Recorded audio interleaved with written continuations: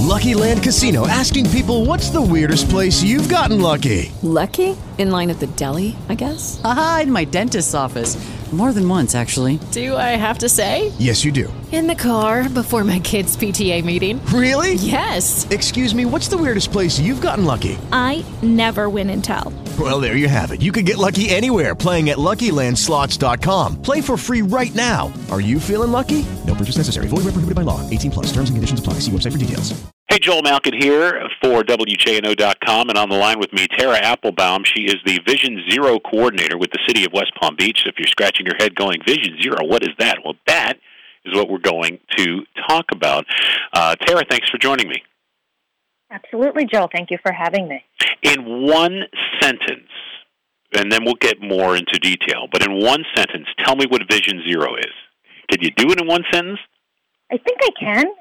Vision Zero is an international initiative designed to reduce fatalities and serious injuries on our roads. That was pretty good. If I had an applause sound effect, I'd give it to you right now. And I'm holding the phone, so I can't, have to hit my arm. But, all right, so here is, tell me the goal here, because there is a goal to reach by 2030. What is that goal?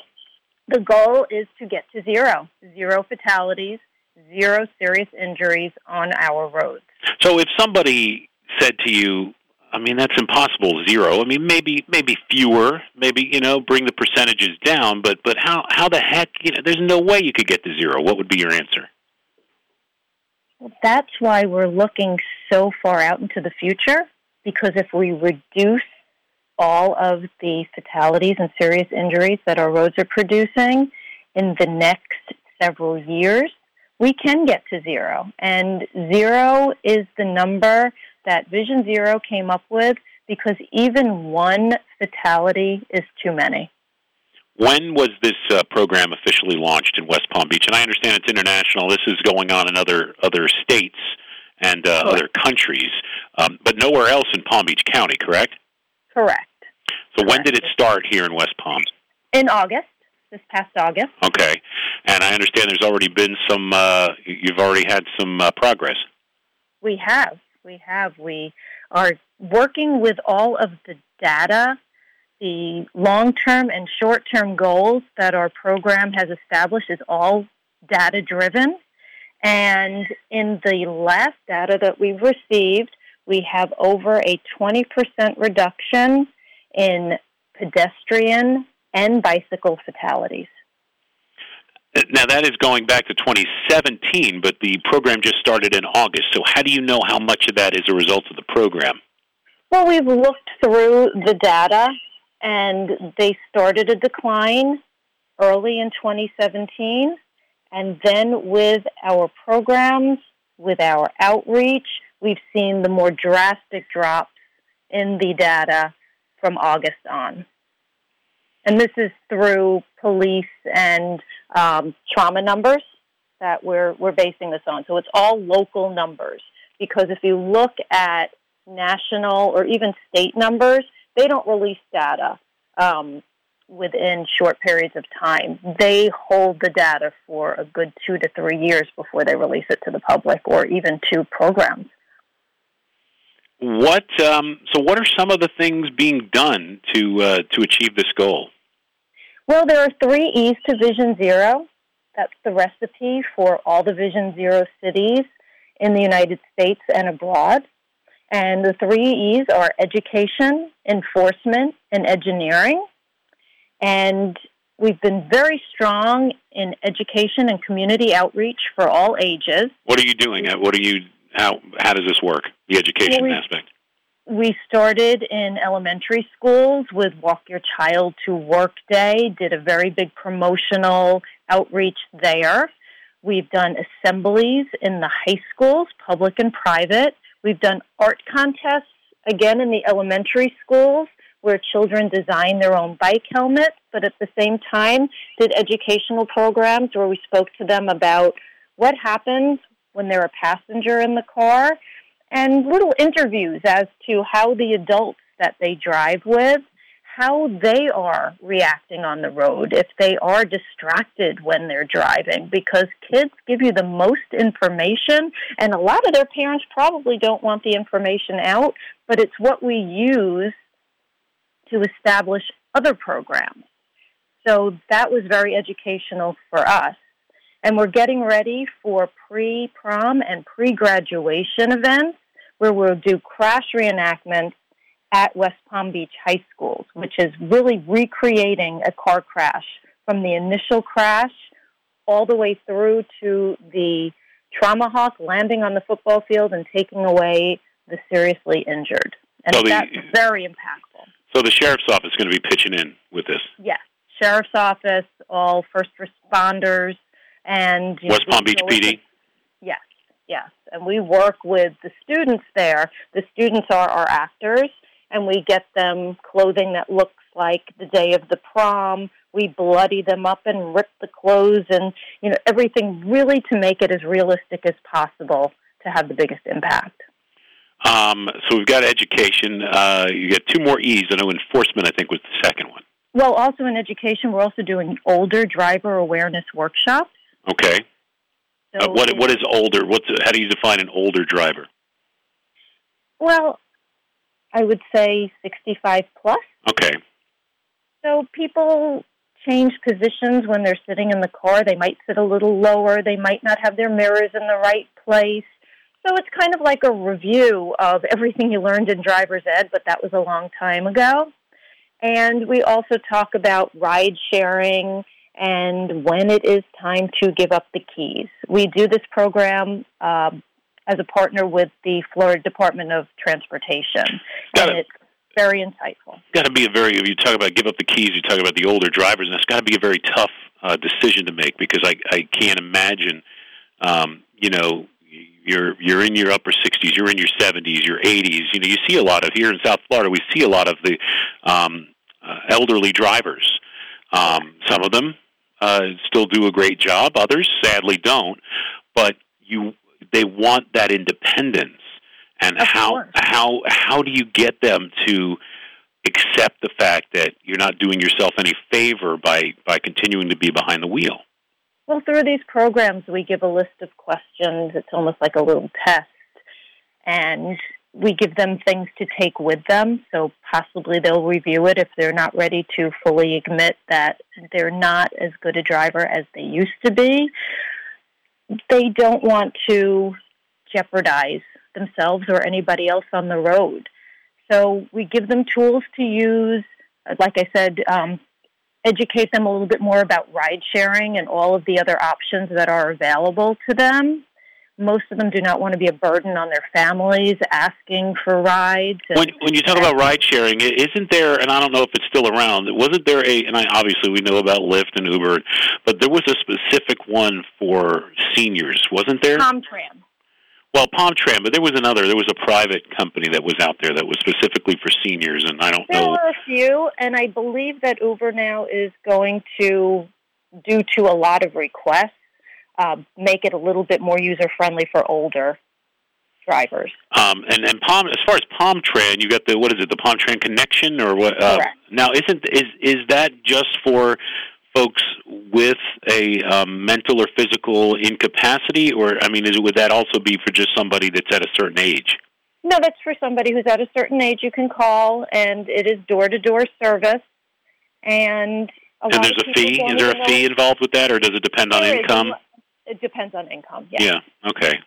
And my dad lives down in Broward. He's in an assisted living facility, and he, for Christmas, he met us at my, where we gathered, and he took the bus there. It wasn't PalmTran, obviously, but it was a different, a company that works with Medicare, and then back. And there is a fee involved, so I remembered that. So I'm guessing that's similar. Tops down in Broward. Yeah, Tops. That's it. That is it. Same thing as PalmTran, yeah. So let's move on to enforcement. Okay. So what's involved there? Well, I have to say that the West Palm Beach Police Department has been fabulous through the start of Vision Zero, as far as educating me and giving me ride-alongs, as far as to see the top crash corridors. Yes, like I said, a lot of it is based on data, but when you drive around and you see what areas don't have traffic calming, don't have speed bumps, don't have a lot of stop signals in between, it gives you a different perspective of what you're looking at and why crashes might occur. So they've done that with me, and we've reviewed the top crash corridors to determine the top 3 violations that happen during peak crash times. So it's been a lot of educational type things concerning enforcement. They also determine if there's engineering changes that can eliminate crashes or the severity of crashes. And starting out, if we're making changes on the roads, they're out there with warnings. They're not looking to write tickets. They're looking to eliminate the problem, not make it where it's a ticket writing program. Yeah. That's not what it is. It's not a ticket writing program. They do participate also in state and national campaigns, such as Click It or Ticket and DUI events and things of to that capacity. So they're involved in a lot of different ways, but as far as they accompany us on the educational things, like I said, they're very involved with the upcoming crash reenactments, with the assemblies, with the walk to school events and the elementary and middle school events, and looking at what's going on in all of the school crossings and assisting there. So that's really been enforcement's part in all of this. And then, so we've got education, enforcement, we've got engineering. So let's talk about that. So in engineering, we have a fabulous engineering team that's led by Wen Dang in the city of West Palm Beach. Yes. And we've been reviewing the data that's collected on the targeted hotspots, looking to implement innovative signal improvements for bicycle and pedestrian safety. And that's because we want to see the short-term effects before we start the long-term effects, which would be the divided roadways, the raised sidewalks, narrowing the streets for additional safety purposes concerning bicycles and pedestrians, looking to determine if the relocation or addition of bus stops are necessary, along with aligning the crosswalks and the bus stop locations to create safer crossings, and integrate innovative signs or some kind of markings to encourage legal crossings, because that's what we see the most with pedestrians. If there's too long a space between the traffic signal and the bus stop or just a store or a location that someone wants to get to, they will dart in front of traffic, and it happens over and over again, and that's been the biggest problem as far as pedestrians. You have a separate project going on within the city, the Clematis Streetscape, where they're completely making over Clematis. One block is done. They're working on another 2 blocks and getting input from the public. This Vision Zero program, is that in conjunction with that? Is that the same area? Are we looking at just the downtown area or other portions of the city as well when it comes to the engineering and redesigns of streets? Actually, our first target area is over on Broadway. Okay.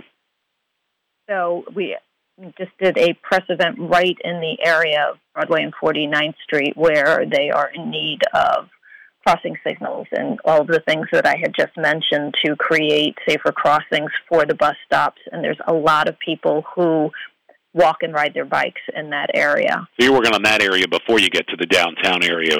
Well, they're already started working on the downtown area. That project was already underway prior to Vision Zero. So they're going to work together at the same time. We're also advocating for lower speeds in the city limits. What is the speed currently, or are the speeds?